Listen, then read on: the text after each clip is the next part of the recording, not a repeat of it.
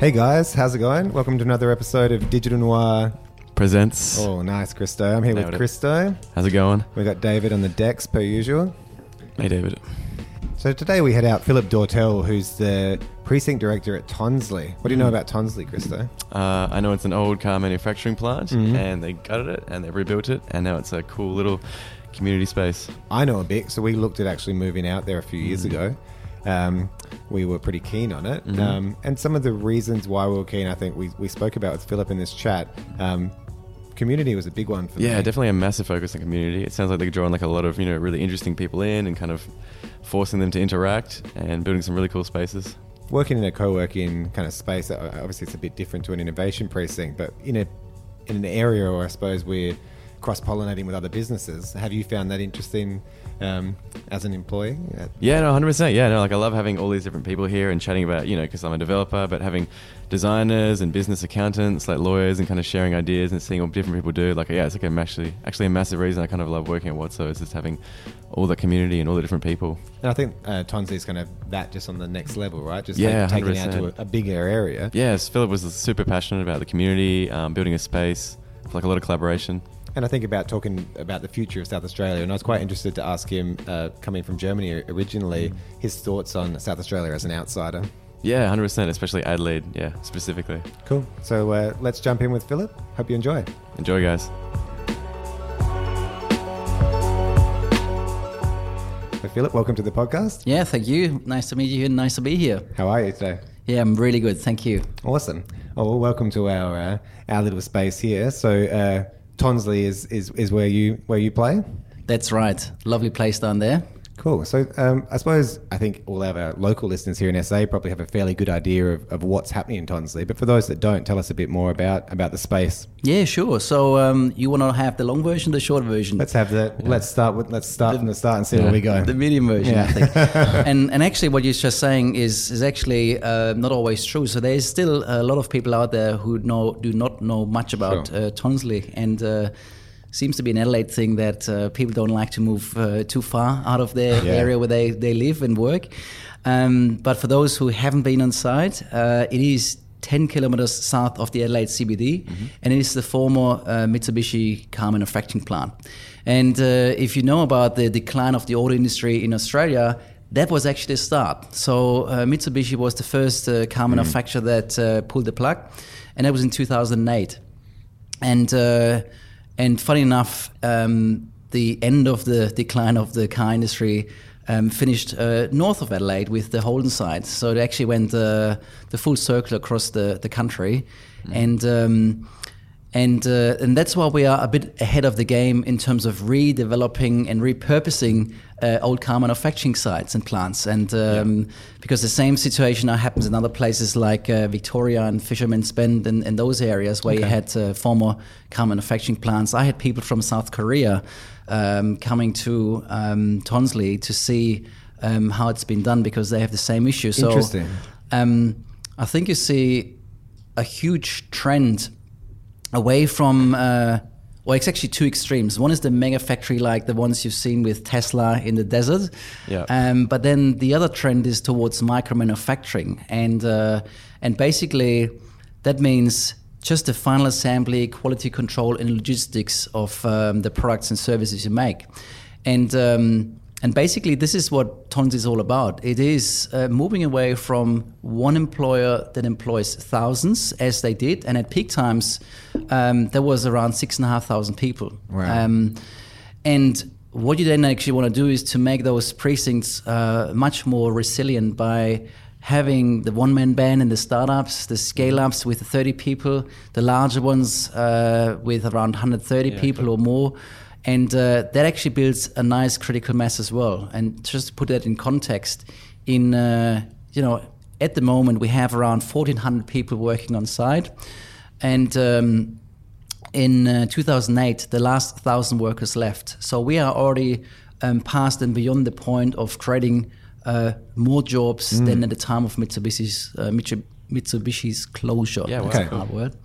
And that's really interesting. So in addition to that, actually, in fact, we have 6,500 students, partially with TAFE SA, who consolidated most of their trades training down there. And then we have Flinders University with the College of Science and Engineering based in there as well. So that builds quite a critical mass as we speak. And so essentially the vision was taking this, quite a large area, right, and repurposing it and putting it back to work and creating sort of a microcosm of industries together that can kind of, I suppose, grow as a community. I'm really interested in that community aspect of it because I think, so for the listeners, we looked at Tonsley as a place where we could potentially go a few years ago. And I loved the vision then, and I still do. And I think what caught me was businesses like ours, 10 to 15 people, we're often sitting off in a silo wherever we might be, in the CBD or on the outskirts, but we don't really have the opportunity on a daily basis to go and chat with other people that are doing interesting things. So that's really what drew me, I think, initially. So how much has community been a part of what you're building? And that is so much spot on, and you're absolutely right in terms of the most important part is about building that community, and the community is now based around more than just the industry part. I think the really interesting thing is if you merge a university or the uni campus with the industrial park or developments with the startup hubs all together. So what you then actually achieve is that a great exchange of knowledge from training, science, education. You have a great mentoring effect from the startups and the scale-ups and the established ones. And that connectedness is actually the only way how we can sustain in the future in terms of creating jobs in overall.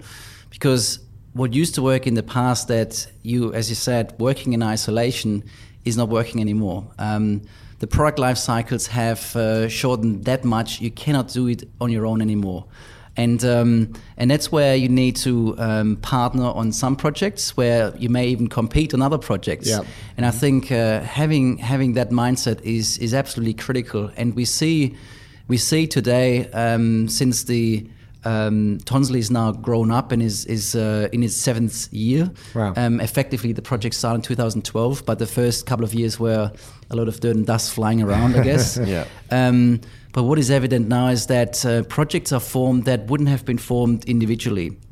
Because what happens in the normal world is each year you go on your strategy day or week or whatever you call it, you have your whiteboard sessions and you say, okay, now we're making this product yellow instead of blue, and then we attach this to that. You sort of have incremental changes or in that sense. And that gets you to a certain point in terms of growing your business.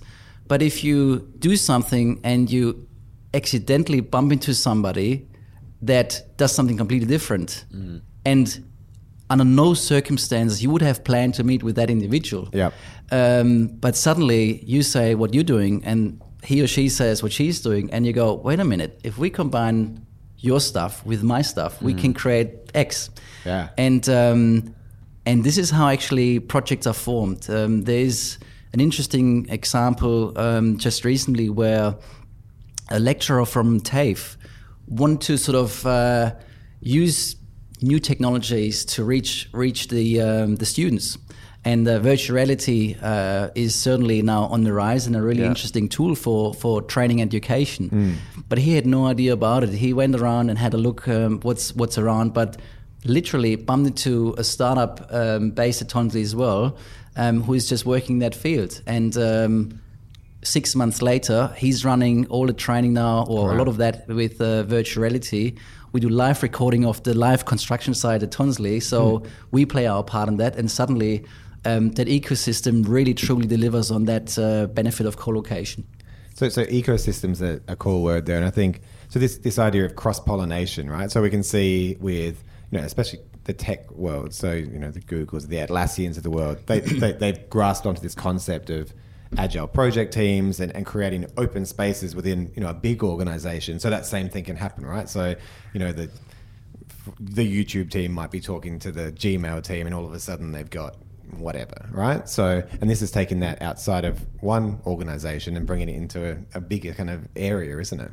That's absolutely right. And I can tell you another key thing is that you're often trying to achieve that within one organization, as you just described. What we actually have is, we call it a related variety of industry that we have on site. So there used to be the cluster model where you say all of the clean tech companies we put here, I mean, this is where Silicon Valley in some ways started as well, just software-based focus. And there's a huge potential of having those like-minded people from the kind of the same industry coming together and moving talent and resources and things like that. The beautiful thing about Tonsley is where we talk about this relative variety of industry, where you have certain numbers of sectors coming together in one spot, and that's where the real magic happens. And that's where the medical sensor that detects something in your blood suddenly detects something in a mining site. And I think when we talk about growth of businesses, the word associated with growth is often diversification of the businesses. And that's exactly bringing it back to the point I mentioned earlier, is that you may grow to a certain point in the things you do, the way you do it, and you may win new customers or clients and things like that. But even if you're a manufacturer of products and you supply one sector, and suddenly you, like let's say the mining sector, and suddenly you see about the things in the medical space or vice versa, that's where the true potential lies. And I think that's where, and that's what we do at Tonsley quite carefully, is how you actually curate and facilitate those precincts, or in this case Tonsley, in the first place. So and the way to describe is that we have a suitability assessment in place, which means we're not letting anybody in. And that shouldn't sound too exclusive either, because usually it's quite self-selecting in a way. But if you are a call center with 300 people in there doing phone calls, we don't need that. If you have a storage and warehouse facility and you want to buy and get 4,000 square meter in Tonsley, well, it's really tempting to sell the land because we have certain targets to meet as well. But it wouldn't benefit the wider community. And at the end of the day, we want to attract businesses and organizations where the existing business owners tap on our shoulder and say, well done, with this business next door, they complement us, we can really do great things now. And that actually happens in the current generation, that existing business owners talk to their current existing partners, suppliers, and actually help us in driving that investment traction. So I'm interested to know, I suppose, so going through this process of selecting interesting parallels and creating that ecosystem, what's the next step in terms of curating that community? Because I know that you can put two good industry parallels next to each other, but that doesn't necessarily mean they're going to connect. So in terms of Tonsley, what do you do to sort of help facilitate that? Yeah, so we have a number of measures in place, I guess, on a smaller scale to the larger scale. So the first thing that starts with is we have regular get-togethers. I call it's like going to church, and you don't need to be religious with that. I'm not either, but basically it's a regular get-together. In this case, every 2 months, where we have the updates of Tonsley. So I think it's really important for a large site, in this case a 61 hectare site, which is almost like a mini city. People want to stay engaged and understand what's happening and what's going on, because there's lots of going on. But then usually we invite external speakers as well, and but most importantly, people then enjoy some networking over drinks and stuff. So that's really our Tonsley Connections. That's our exclusive Tonsley members get together in a sense, and sometimes invite guests to that as well. We then have we have a world-class sports squash court in there. So we have the corporate squash cup where teams play against each other. We have fitness classes 3 days a week. On those 3 days, actually in the morning and in lunchtime. So we're actually exercising together over fitness boxing or other training sessions, and that really brings the people together in a great sense. Yeah, definitely. And the other thing, and that's where Tonsley is, in fact, the most awarded innovation precinct in Australia, if not in the world, is the space itself is designed in a way that it supports collaboration. Really critical. There's lots of innovation precincts out there, but at the end of the day, it's 1 or 2 or 3 or more buildings on a certain space, but there's no no civic space that actually connects those buildings. There might be a canteen or cafeteria on the 5th floor of this building. Yep. There might be another shop somewhere else. So people still walk into these precincts, go into the offices and walk out again. They never bump into each other, literally. And for those who haven't been to Tonsley yet, and here's the invitation to go and see it, is that if you think of the big 61 hectare site, in the middle really is the main assembly building. And that's this large roof structure that we kept and preserved. And main assembly building is it called because that used to be the main assembly line. And under that big roof structure, we've built these quirky pods and tenancies to start with. But then also we have 2 of the retail areas sitting in there, plus the central forest and other forests in there as well. That means whether you are a scientist within Flinders Uni working on the 5th floor, or you're working in the workshop further away of the Siemens building, you're actually forced to grab your sandwich or your coffee to walk into those specific spaces. And trust me, if you bump into the same person the third time lining up for your sushi roll or whatever, you really sort of break the ice and start the conversation. And suddenly, the conversations flow and the effect actually comes into play, what I described earlier. So while you can do a lot with networking functions and really trying to bring them together, create a space that actually supports and invites for that. And that's quite critical as well. And that space is, well, the cafe areas I just mentioned, but we have squash courts, table tennis, basketball. Yeah. So it's actually people really using those facilities and spaces. And so as much as we do in terms of events and functions and things, the space itself is absolutely critical. It's about like everyday interactions as well. Absolutely. Have you been up there, Krista? Yeah, I have. I love the forest, actually. It's cool. And I think that space, for people that haven't been there, it's kind of hard to sort of grasp. You think of an old sort of manufacturing plant, but it really does have a green feel to it. And it does have, quite, I think, it's a really open space as well. Open and all year round that you can spend time outside there.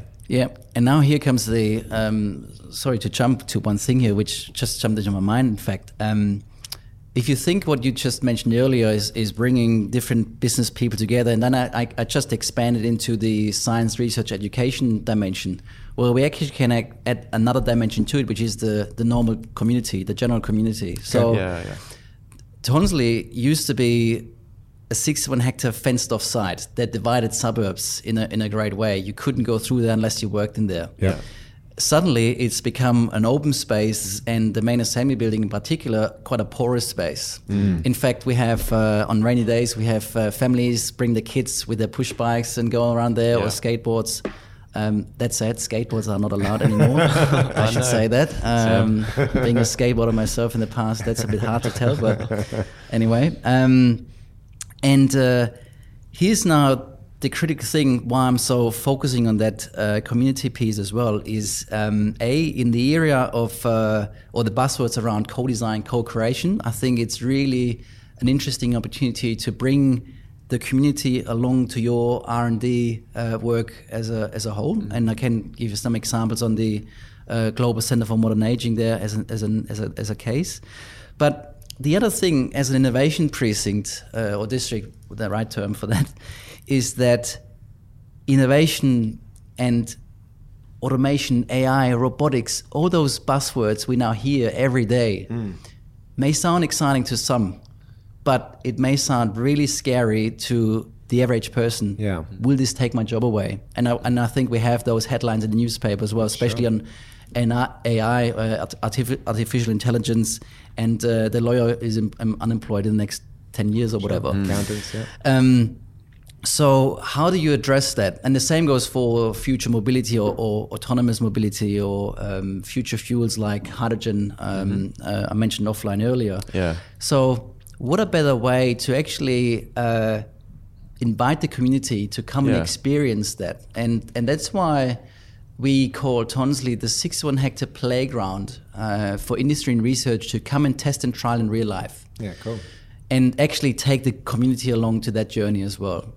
I mean, if you are a car manufacturer, you build your prototypes, you crash them against the wall. If you make an iPhone, you put them in the freezer, you heat them up to see when they explode and do abuse testing, whatever. But any trends that affect our life, future mobility, future aging, future connectivity, these are things you just cannot trial in an office or in a lab. Yeah. So, given that Tonsley is almost like a mini city, fairly large, where soon we actually have the first residents living there in less than 2 months. Oh, wow, that's cool. the next dimension of that. Yeah. There's a huge opportunity, and we're actually delivering on that in a great detail to say, don't be scared of autonomous mobility. We have now 2 live trials happening down there, which is a 4-seater shuttle under this big roof, sharing the path with other pedestrians, and one going on the actual road, and come and experience the future of mobility in this case. And we soon have the same on producing hydrogen on site. Wow. And immediately people may go, wait a minute, hydrogen, that's dangerous or something. But it's actually the next step to decarbonize our gas consumption. We already doing it with electricity. We all have solar panels on our roofs. We now think of putting maybe a battery in place because the feed-in tariff is not as good as it used to be. So that's another way of decarbonizing our electricity consumption. So with the demonstrator in Tonsley producing green hydrogen, where we actually split water into hydrogen and oxygen, and use the hydrogen as an energy source, which is and will become a huge export potential for whole of Australia. Wow. Yeah. And South Australia in particular. These are the things that are really interesting, where inviting the community, and such as the Tonsley Open Day, where we had 10,000 people, see, touch, feel, basically things. the future, Yeah. and Tonsley providing the platform for that exchange, which is to me quite inspiring.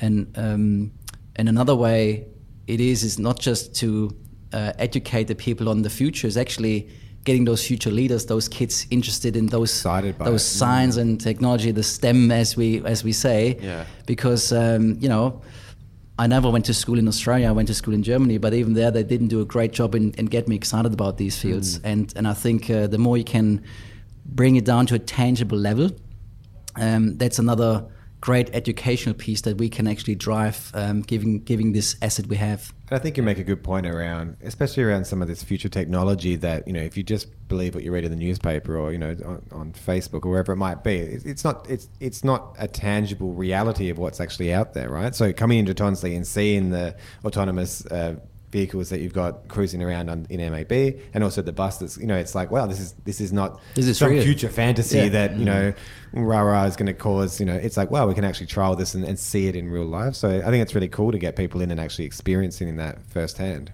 Absolutely, because the thing is, you can't fight the future. No, that's right. It's going to happen. Yeah. And for a small state like South Australia, let's embrace it and participate in that development. We will, on most of those trends, we will not become the world leader. No. The world is just way too big for that.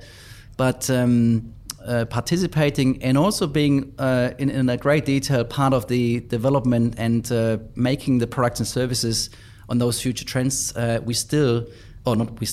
we actually do have that potential in our state. So that is the good news. So from your perspective, and I'm quite interested in hearing sort of people that didn't grow up necessarily in South Australia's perspective coming in. Like, what do you see the future of our state, and what do you see as the positives that we have here in SA in this space?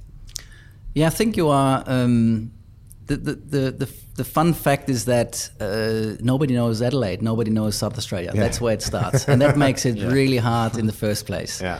I can quote my professor when I finished up in Munich, and he failed me well by saying, "Good luck in Adelaide." I said, "No, it's not a lake. It's actually Adelaide. But don't worry, it doesn't matter." We could rebrand. That might work. Adelaide. Just build a lake. So Get the tourists. So I think that's I think there's a good side and a bad side to that. I think, and we hear that quite often.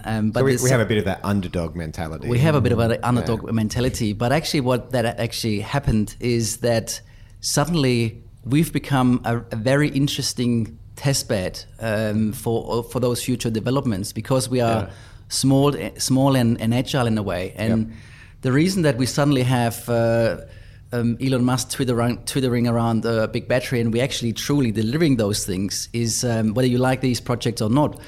But we're suddenly overnight playing in the world stage here on some of those things. And the good thing is that we, when you think of SA or South Australia compared to the other states, you can almost see it as we're as a startup mentality compared to the old established ones, the old established businesses. Correct. So I think there is a true, also within the state government, a true willingness to try something else. And I think there's, it just has to be like that, because the traditional is gone. It doesn't exist anymore. So it's not about reinventing yourself in a way, because there's a many things that you've done very well, and we hopefully continue doing well. But now really saying, okay, let's not trying to follow the status quo. We are small and nimble enough to actually then just jump to the next stage. And I think that's where we are right now. That's why we have those exciting conversations around space. That's why we have leading AI institutes now in the States. That's why we will continue in producing the best food and beverages, I guess, in some reasons in the world.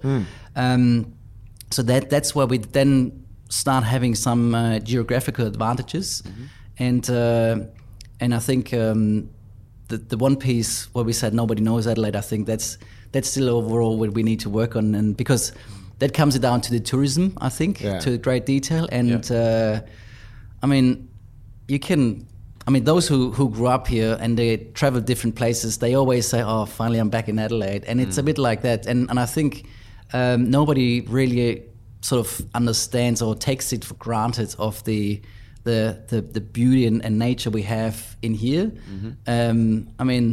I just returned, a couple of years ago from a Bali holiday, being surrounded by these plastic bottles, and you go, wait a minute, why? I'm living in Marino, having the best beaches in front of me. Why would I actually fly all the way to Bali and sort of be surrounded by plastic bottles? And I think that's an asset we can certainly slightly more exploit, but I guess we're all a bit precious on our beaches and not having too many of those tourists. But how much do you think population plays into it? So trying to, I think I read an article you wrote about population density and trying to, if we're looking at Tonsley and people moving in there and people changing the way they work and more people moving into the city, which has been good for, I think, the city and what's happened here in the CBD, because traditionally we didn't have that population density growth at all here. But do you see that, we've got Melbourne, Sydney growing at these kind of incredibly fast rates, whereas Adelaide is a little bit behind that? How do we counter that? And is it about a PR piece around Adelaide and trying to attract talent here from elsewhere? Yeah, I think we can. Any city usually needs growth to further exist, or as soon as that's sort of stagnating, if that's the right word, things can go downhill fairly quickly. But I think we need to be creative on how we resolve that, because the key benefits of what I just described and the 20-minute city and the ease of living, the cost of living, which is compared to the rest of Australia still quite low. So we really currently enjoy a way of life given it's a smaller population, I guess. So I think the key challenge indeed, and I don't have the real answer or the real solution to that, is how we can actually grow the city while maintaining that and preserving that kind of 20 minutes mindset, and everybody knows everyone. It's but maybe part of that is keeping things niche. I went to the forget me, I can't remember what it's called, but the world's greatest networking event 2 years ago at Tonsley. So the long table event that you had in there. So I talked to quite a lot of engineering students from Flinders, but I think like those students at Flinders that are studying robotics or studying engineering, it's much more enticing for them to stay locally when they can literally see whoever it might be across the road doing incredible stuff, and it's there and it's visceral and there's cool things happening, as opposed to it sort of being off elsewhere. So you'll run away to London or Melbourne or wherever it might be to get those experiences. Yeah. Now, so I think what you just described is that, and that's often the future work, live and play is quite used terms around that. What you see with the old established cities is they've grown from history. What that means is that it's not a long time ago that the traditional model of how the city worked is that you had the manufacturing and industry in one part of town, and there was these big chimneys and smoke coming out of them, and it was the dirty part of the city. Then you lived in another part, and then there was the CBD area and the banking district and that sort of thing. And that's how we had to divide up how people live, work, and play in some respect. But what we've realized now is like, oh wow, the city's now grown so much that suddenly where I live and where I work, that's an hour's commute or more in some cases. Wait a minute, we're doing something wrong here. We cannot go any further, because otherwise it's going to be 2 hours of commuting per way. And we see that already with the big cities like Sydney and Melbourne. And if you then combine the return, then that's 3 or 4 hours of your life every day.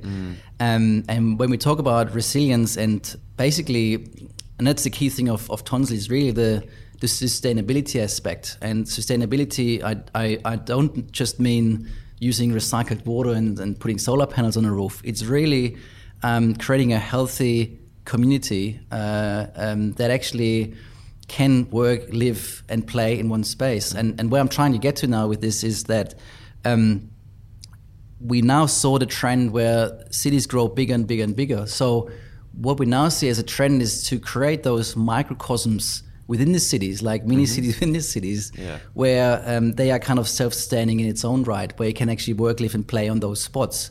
If you go to places like Berlin, tell me where the city center is. You wouldn't really find it. So it's each of those suburbs now creating their own villages that have their own villages in a way, and they're kind of connected in some form. So I think when we look at Tonsley and you had this, Adelaide and how we actually grow, you still have the structure of the old model, I guess, with the industrial land somewhere outside, the CBD in the middle, and then it sort of spans across. And I guess one trend you will see, and you can already see in Tonsley with the residential, the classic model of a 800 or more square meter piece of land with your single level house on it, and the front yard and the backyard. I guess there will be, you won't have as much of that in the future. I think let's be real about that, to create density of the cities. But that's, again, a trend that actually people want to go as well. So it's not working or fighting against the market here or the demand. People want to have more leisure time. They don't want to mow on the lawn here every day and do these things. And that's one piece. But so what I'm saying is that the bigger the cities grow, the more you sort of creating those microcosms, and that's the only way, or that's one way how you preserve that proximity aspect that you used to have. And we have the cases now where people who work in Tonsley actually live there as well. But we equally have the downsizers who kids moved out, still living in this big house, and now having a nice 2 or 3 bedroom apartment, being close to the train station, being close to the shops, and still 5 minutes to the beach or 10 minutes to the hills and that sort of thing. So I think, to have a long answer to your question, how we address the growth of the cities, I guess this little example of Tonsley where, it's truly about the work, live, and play on those 6 hectare side. It's actually a really good example that of those future models.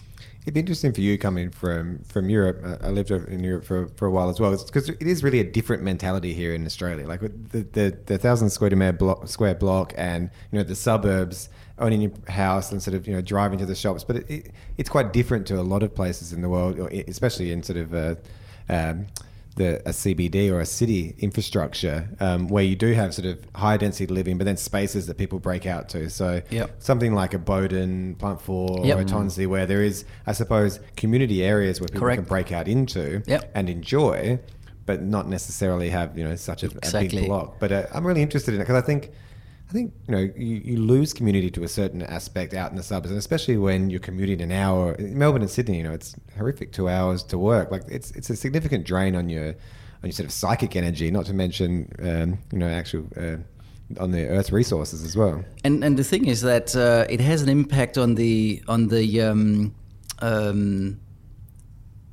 community as a whole. What I'm trying to say is that. You used to live, or the traditional model is that you live there with your neighbors, and you may have even worked at the same factory just down the road, and that means the people you work with, you know, are the friends where you have the barbecues on after work and these things. But the sad thing is, the more you disconnect the work life and the private life physically in the distance, the less, and the more they travel, the less they can actually build their relationships within the neighborhood, I guess, and the less they care about even starting to build a relationship within the office or work environment. And I think that has another huge impact. We already see it with the, at least in Europe, we can already see that to a certain extent, how people more think about themselves rather than contributing to the community. I think you're trying to have, you have these assets with the footy clubs, with the surf life saving clubs and that sort of thing, but I'm not an expert, but they would probably tell you that their numbers are declining as well, and it's not as it used to be. And maybe there's a trend against that at some point. I can already see a trend against the big supermarkets with the produce markets from paddock to plate and bringing the local context back into there. We have that's another global trend. So you see those waves where we sort of rip apart from some traditional models, but then there's sometimes the movements that sort of bring us back again. I think that's like this rubber band that we're always in, and it's quite interesting. It's kind of poetic in a way, I suppose. You know, the start of the manufacturing industry, that especially vehicles. You know, the turn of the century, last century, was sort of the start of this. The big industrial boom that. Big factories and people were getting more spread out, and the American model of highways and everybody expanding as opposed to the village where everybody worked and lived. It's interesting. Tonsley's kind of come full circle from that space where 6,500 people were working, and now it's sort of becoming a community. So that's cool. And exactly, and that's actually, if you think about it, that was the car manufacturing for almost 50 years.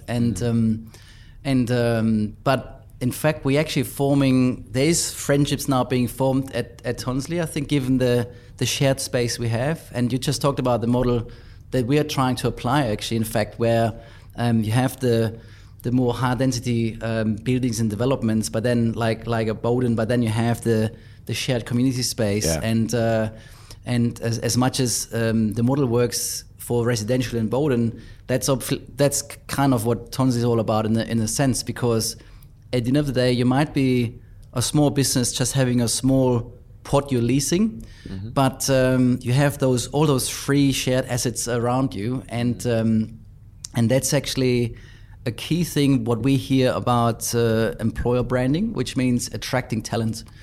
You need to do a lot these days. If you are like a Sage Automation or somebody down there, if you want to attract the smartest and brightest engineers or people, they can choose in many ways. And quite often, speaking of the growth of the city, they come from elsewhere, from around the world, where you're trying to get the best leaders in a certain field to then actually grow your business through that knowledge. That person usually comes with a husband or wife, maybe one or two kids. So I think it's really critical that, and there's always a lot you can do on the paycheck, but what I've already seen, the cases are here for those businesses who move to Tonsley, and then to say, and by the way, this gave us such an uplift of morale of the people that work here. And it also helped us in attracting new people, because we have an attractive space to offer. But the good news is, the business themselves don't need to come up and pay for all that space. It's kind of the shared space. And I think, and that's our investment in that sense. And that's how we see such a huge growth of those businesses who came to Tonsley maybe 2 or 3 years ago, by now already like Micro-X are doubling in size physically and with the people, and that's a good sign that something's been done right. You can always do things better, I guess, but so far, I mean, for us, the key currencies, the sustainability, the health and well-being, and the enjoyment people get out of the space, whether they work there, they research there, or they just bring their kids in to have a ride in the autonomous pod or something like that. Yeah. So what does the next couple of years hold for Tonsley? Yeah, that's a good question. That's actually a multi-million-dollar question, literally, given the high price land we have. Yeah. So I think the next stage where we're currently at is really servicing the precinct. There was a huge focus on the main assembly building, the first tenancies. We had some anchor tenants like larger businesses outside. I think the current stage we're at is the residential community, and as I said, it's less than 2 months we have the first people there. Wow. But then the next one is the redevelopment of the boiler house, which is this quirky facility that used to produce the steam and high voltage power, which we're going to turn into a nice microbrewery and a beautiful pub in a sense. Followed by a retail development, so especially shops and things where people can buy their stuff. I think that's a lot that actually is happening right now. And I might at the car park, because currently everybody parks wherever, which, given the site, it used to be a car manufacturing site. Once they went off the production line, that's where they parked the car. Yeah. So parking is free, parking is everywhere, but it has become an issue, and each time we sell a piece of land, people don't have that car park anymore. So a multi-day car park is another piece. So it's that's what I'm saying, is sort of the next 2 years and 3 years, a bit of a focus on servicing the precinct and starting welcoming the growing residential community, which means we need to do things, like I said, produce markets and things we haven't done in the past, really, because there was no need for it, and especially the first residents, we need to make sure they feel welcomed. So that's one key piece. The other thing is staying true to the vision. I think that is probably by far the most important success factor of Tonsley in so far. As I said earlier, with the product life cycles, the same goes for political life cycles and certain trends and whatever's in vogue. That means that a lot of precincts failed because there has been a vision set up, and then 2 years later, maybe a new government came in, and then let's try something else. And the whole thing went down a drain. Or it has been developed to a certain point, and then let's go elsewhere and do something new, because with any government changes, you're always trying to do things differently or elsewhere and whatnot. Blame the previous government. No, but doesn't matter. It doesn't matter where around this world. It's just that. And staying true to the vision is that at the end of the day, people have to understand that as much as we live in a short-term cycle, Tonsley specifically is a 20-year project, which started in 2012. So we still we cut just 6-7 years in, and what we said, what Tonsley is all about, focusing in those core sectors, focusing actually on manufacturing, making stuff. That's what we really want to be and are known for, high value manufacturing. Then let's keep pushing for that. As I said earlier, it's tempting to put another hotel there. It's tempting to put another warehouse storage facility or other. I mean, we get the most interesting inquiries you can think of. I can imagine, but really being strong and say, we're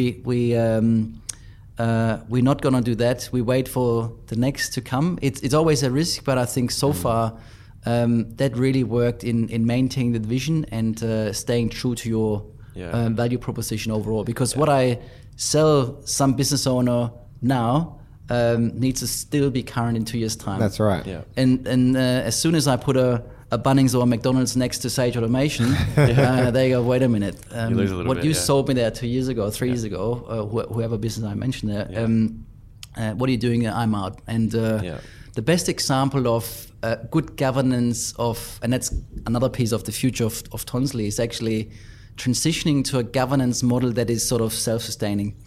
And the best example or comparison I can give is Olympic parks around the world. Yep. So I lived in Munich for a while, and I think the Olympic Games, they were in like 72 or 74, and people still jump into the same pristine swimming pool like many, many decades ago. Yeah. And then at the same time, you hear about the Rio Olympics and the roofs collapsing of the stadium and things like that. And because at the end of the day, in Tonsley's case, that's $250 million of our taxpayers' money going into this project to hopefully create something which is way more, and in our case, adding another $1 billion of industry investment into that over that period. But at the end of the day, you owe something to the community, and making sure you preserve that and not building something and then move on to the next thing, and the whole thing starts sort of becoming brittle and collapsing. Yeah. Because these things happen, and they can happen fairly quickly. So making sure that's not the case is probably the key future goal. I think it's exciting and important for us to have long-term visions in place in the state, because the political life cycle is short, and it's vicious. It comes up, it goes down. But knowing that there's things happening that are sticking true to the initial value proposition and the values. And one of the things that you sort of been talking about in an undercurrent is, I think there's a growing need with sort of newer generations to align. They're more concerned about work-life balance, or where they're working, why they're working, sustainability, actually having some value alignment with the people they're working with and why they're working. So creating sort of a whole ecosystem where that's possible is really interesting. Yeah. Well, and I can tell you that it's just 4 weeks ago that I moved to a 4-day week. Yeah, nice. How's that been working for you? And I think I want to demonstrate that it works. 2 of the 4 failed so far, but otherwise, I think you're absolutely right. There's again these traditional models on the man worked, wife was at home looking after the kids, and then the grandparents were around nearby. This is all out the window. Out of the window. 2019. Out of the window. So how can we then create multi-generational places actually where those who are retired but are still fit and healthy and they want to still have a purpose in life actually then look after the kids from the young parents who just migrated to Australia and those things. So there's really interesting models and trends that and I can see, and Adelaide is a perfect place I agree. to really embrace it and do something with that. So that's really cool. And I think a key takeaway message, what you said earlier, me having an outsider perspective or coming from Europe, is one recommendation, I guess, for Adelaide is stay connected and connect with the world. I made a attempt with that, which is now really going much further now, where we said if you create a precinct like Tonsley and you now have 1,400 people there and the more people are coming, you always make sure they're connected. And I've talked about the forum to do that, whether just in the physical space or facilitated through events and things. You reach a saturation point where everybody knows everyone, and the software designer helped the business because they just didn't know how to do it, and helping each other out. And you print a 3D printer part within the uni building and for your prototyping. But I think the real interesting opportunity with places like Tonsley is to use those hubs to connect with other hubs around the world of the Israel or the Berlin or those places where there's equally interesting things happening, and then really having this business to business, business to research or research to research exchange, using those nodes and create and facilitate it that way. And I think that's where it gets really interesting, because that's where each places open their minds on what's happening on the other side or part of the world. And because I think the only negative thing I sometimes saw visiting around 100 SMEs each year was they didn't really know what's out there, what's happening in their industry or in their sector or the products and services. And really, I think the key thing for a place like Australia and South Australia in particular is stay connected to the world. And because I think it used to work having, your domestic market and working in that way. But if you think that Australia stretches 2 to 3% of the world market, for any manufacturer here, it's either export or nothing. Yeah. And that's a key thing. And the only way to achieve that, or that's the role we're trying to play, is do everything we can with this little precinct to then connect with the world. And we started this partnership with Europe. I'm now looking into other countries and places that are equally interesting.